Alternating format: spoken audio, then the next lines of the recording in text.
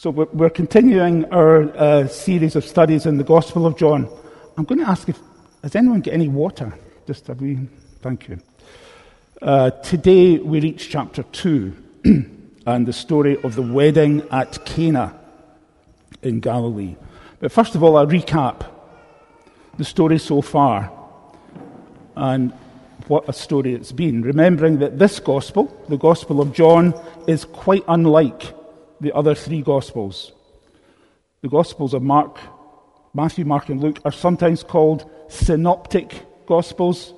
They offer us a synopsis of the life and death and resurrection of Jesus, a summary of the events surrounding his birth, his life, his death, and his resurrection. But John's Gospel is not a summary. It doesn't begin with the nativity or a family story. It begins instead explosively. In a deliberate echo of Genesis chapter 1, John takes us back through space and time to the very beginning, to the very beginning of everything, to the time before time, where God exists in uncreated light, in the all-sufficient love and harmony of the Father, the Son, and the Holy Spirit. His purpose, John, is to draw our attention in particular to the Son, the Logos, the Word. He wants to shine a powerful spotlight that will illuminate the Word of God, without whom nothing that was later made was made. My water supply man, thank you very much. And then, having taken us back to the origins of everything, John carries us forward again to the point where God chooses to intervene in human history, to the time when the Word became flesh and dwelt among us, full of grace and truth, to the time when out of his grace and truth, God became a man, a human person, recognizable to us because he is one of us, acceptable to God because he is God, bringing his light into a darkened world. The Son of God comes into the world he has created, but the world he has created doesn't recognize him. And we heard last week from Lionel the lens to which John goes to help us to recognize him, to distinguish him from John the Baptist, to make it clear that he is not Elijah, to emphasize and underline that the man we are dealing with here is no ordinary sinful creature, but an altogether different manner of man, an exceptional man, begotten, not created, the only man who is also God's beloved Son, and in whom he is well pleased. So today, as the story moves on to a wedding in Galilee that Jesus attends with his mother, and the disciples here already began to gather around him, we should already be alert to John's purpose in writing his gospel. And I was quite taken aback by the fact that Declan started today with the reading from chapter 20, because as John confirms right at the end of the book, and I've got written down here, his purpose throughout in recording these events is that we may believe that Jesus is the Messiah, the Son of God, and that by believing we may have life in his name. So what is it about this wedding incident with which he begins chapter 2? This amazing and singular incident that none of the other three Gospels relate. What is it about this event that is intended to convince us that Jesus is the Messiah? And what can we learn from it about the kind of life the Messiah intends for those who believe in him? The first clue we get is that Jesus chooses to be where we find him. His presence at a wedding suggests he's comfortable to inhabit that vividly social time of fun and celebration and laughter. A Jewish wedding in New Testament times was especially convivial. A marriage supper of this kind might go on for days at a time. And from what we read elsewhere in the Bible, Jesus is never one to shy away from social occasions, to shun a party, to refuse to mix with the ordinary people, the publicans and sinners. The life we find in Jesus' name, then, isn't lived out in mournful monochrome. Yes, he is a man of sorrows, deeply familiar with grief, but he is also the Lord of the fullness of life, who, as we will see more and more in this passage, facilitates all that is colourful and good and infuses it with his joy and his love. We might go further and conclude that Jesus' presence at the wedding indicates his intention that the full life lived in his name should be lived in family, in loving relationships with others, in communities where marriage and family life help to nurture new life and to shelter those becoming increasingly frail. And in addition, we can't ignore the fact that his presence at this wedding also conjures up for us some of the words that we find in the book of Revelation to describe the ultimate union between Jesus and those who believe in him. That consummation to be celebrated at the wedding feast of the Lamb and his bride, where the angel tells John to write, "Blessed are those who are invited to the marriage supper of the Lamb." So, Jesus' presence at a wedding provides the backdrop to the story and begins to tell us something about who Jesus is and about the kind of life he wants us to share. But John's not concerned simply to tell us that Jesus was at a wedding. In urging us to believe that Jesus is God, the Messiah, he wants us to pay attention to what he does at the wedding. For John, the changing of the water into wine at the wedding at Cana in Galilee is the first of a number of major signs through which John says at verse 11, Jesus revealed his glory and engendered belief amongst his disciples. These signs and their significance are the means by which Jesus confirms two things: who he is and what he is like.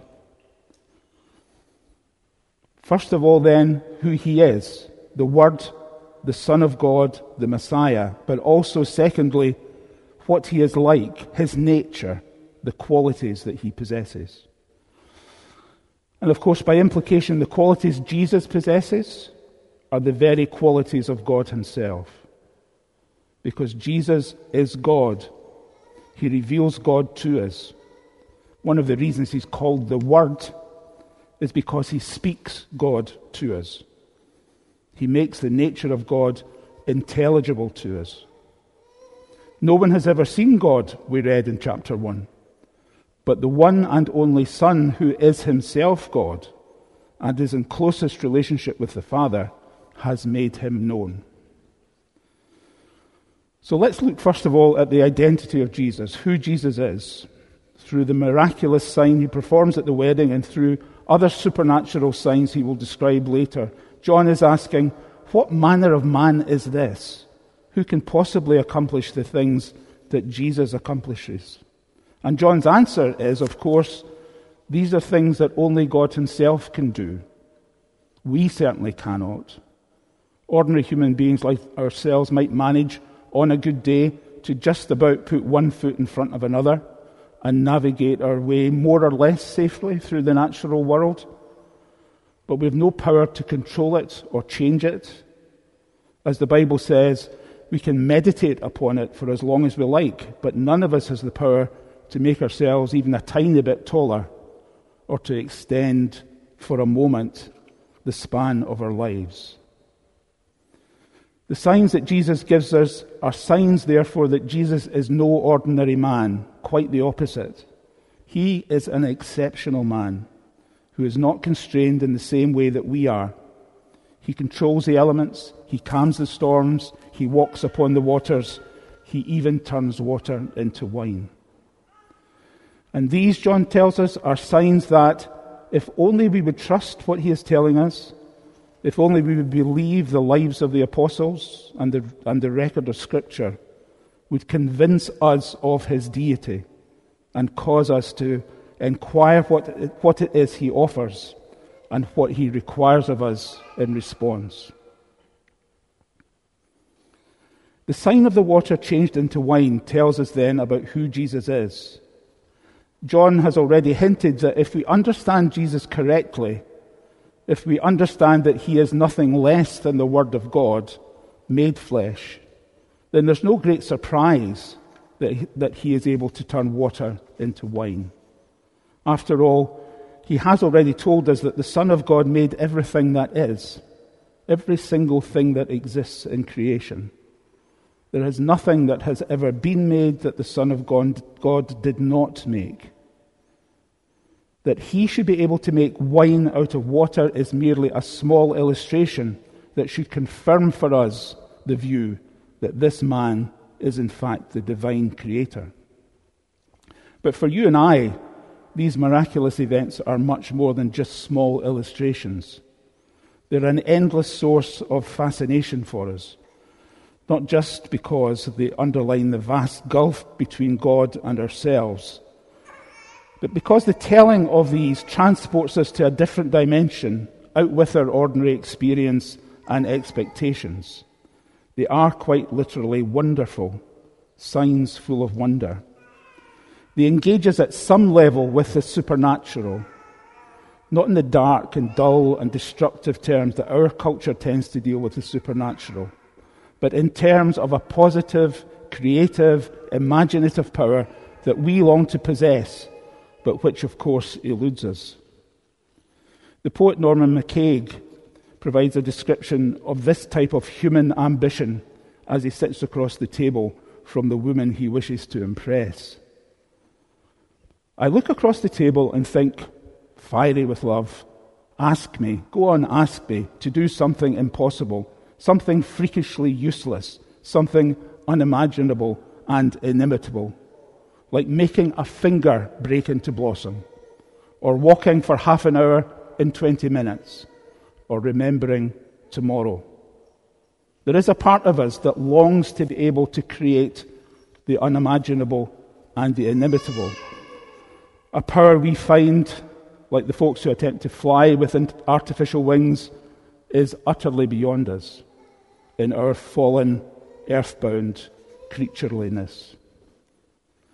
But the power to create the unimaginable and the inimitable is integral to the very nature of God the Creator and Jesus His Son.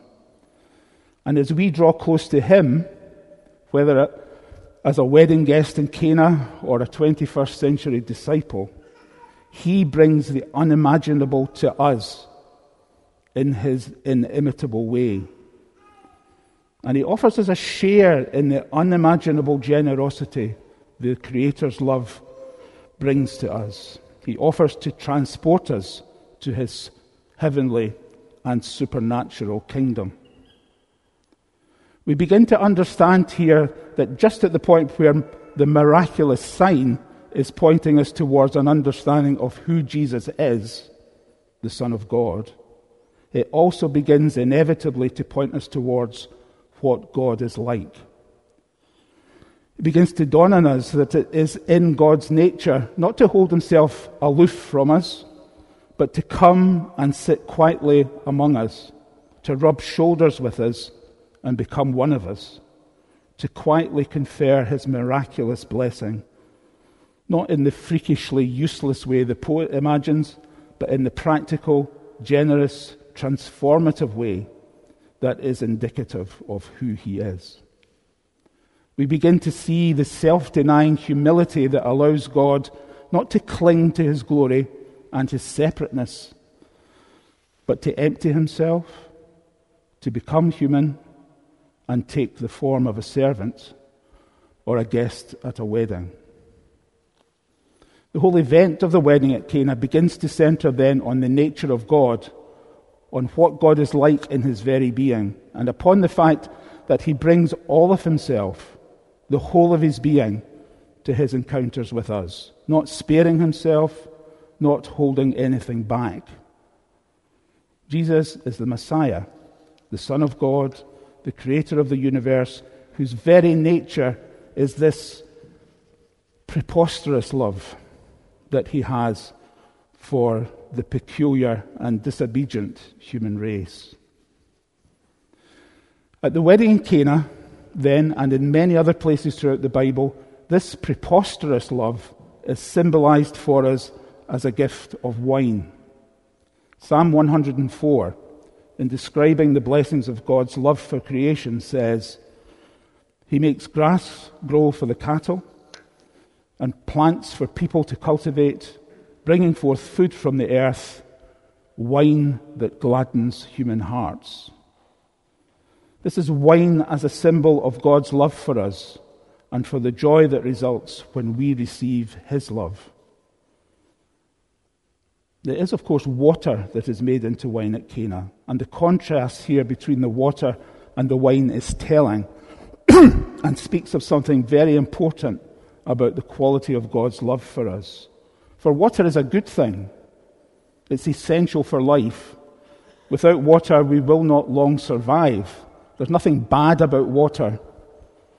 But when God is trying to communicate to us something about the nature of his love, he doesn't symbolize it through water so much. Water symbolizes many things in the Bible, but when it comes to love, the banqueting table is not set out with endless supplies of bread and water. His love is not concerned merely with our survival. His love is intended to bring us joy and pleasure. And so to convey the joy and pleasure of God's love, the Bible uses the symbol of wine, which, unlike water, is not really necessary or even particularly useful in helping us achieve anything or accomplish things. The Bible uses the symbol of wine to paint a picture of the abundant life he wishes to confer on us through his love, a life full of joy and gladness and fulfillment. This wine speaks to us of abundance, of superabundance, of the cup that runneth over out of sheer generosity. Even as we remember at communion the blood shed for us in love on the cross, we do so as instructed through the symbol of wine. This is the nature of God's love, the preposterous love that longs to give good things and superfluous gifts to peculiar people who don't deserve them. The kind of love that restores our relationship with him.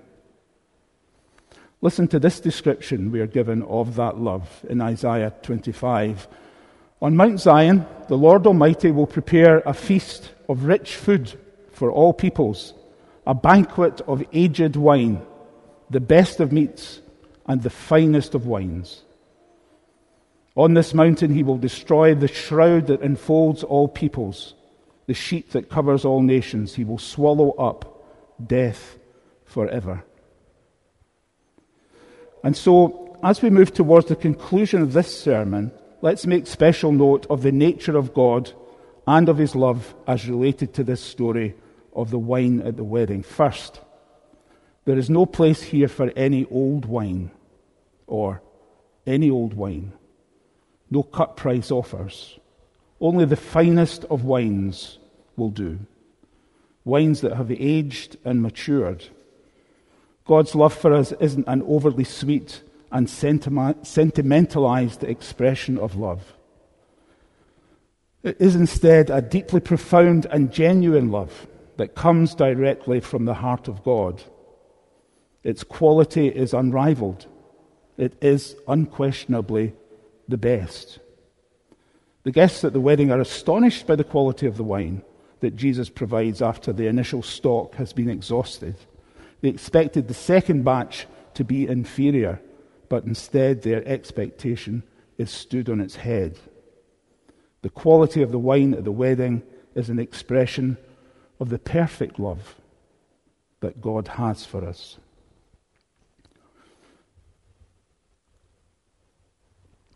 Secondly, however, there's no shortage of this highest quality of wine. Whether served to us at a lavish feast or at a simple meal, it is by its very nature abundant. The quantity of wine that Jesus creates at the wedding from the water poured into the 6 stone jars is estimated to be between 600 and 900 of the types of bottles of wine that we are familiar with today. In other words, the supply is inexhaustible. There is therefore no end to the supply of God's love. It's not limited by height or depth, as Paul writes in Romans. The love of God that is in Christ Jesus is unbounded and free. The abundance of God's love is emphasized by the fact, and Lionel touched on this last week, that John tells us that the event takes place on the 3rd day of Jesus' public ministry. And just as the opening of the gospel has echoed the beginning of Genesis, in the beginning, so here too we hear the echo of the 3rd day of creation, the day in which God said, "Let the land produce vegetation, seed-bearing plants and trees on the land that bear fruit with seed in it according to their various kinds." And it was so. The land produced vegetation, plants bearing seed according to their kinds, and trees bearing fruit with seed in it according to their kinds. And God saw that it was good. And there was evening, and there was morning, the 3rd day. In the context of the 3rd day, Jesus' turning of water into wine can be seen as confirming the sheer fruitfulness and diversity and bounty of his creation. Thirdly, however, there is another 3rd day that we obviously need to take account of, and that is Easter Day.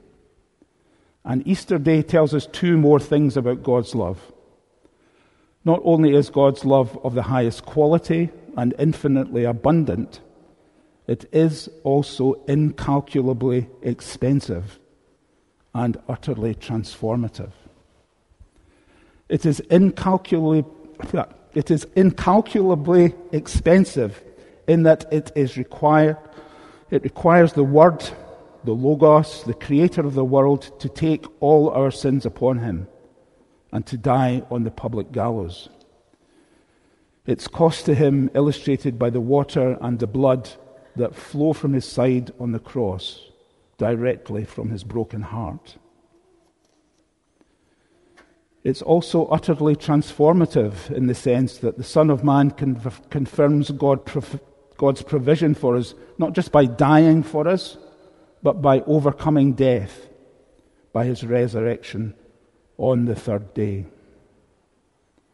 It is God's love for us that first submits to death, then has the power to overcome death, and is then able to offer us an unrestricted share in the new and eternal life that he has secured on our behalf, offering to adopt us into the heavenly and supernatural realms as his sons and daughters. And this changes everything.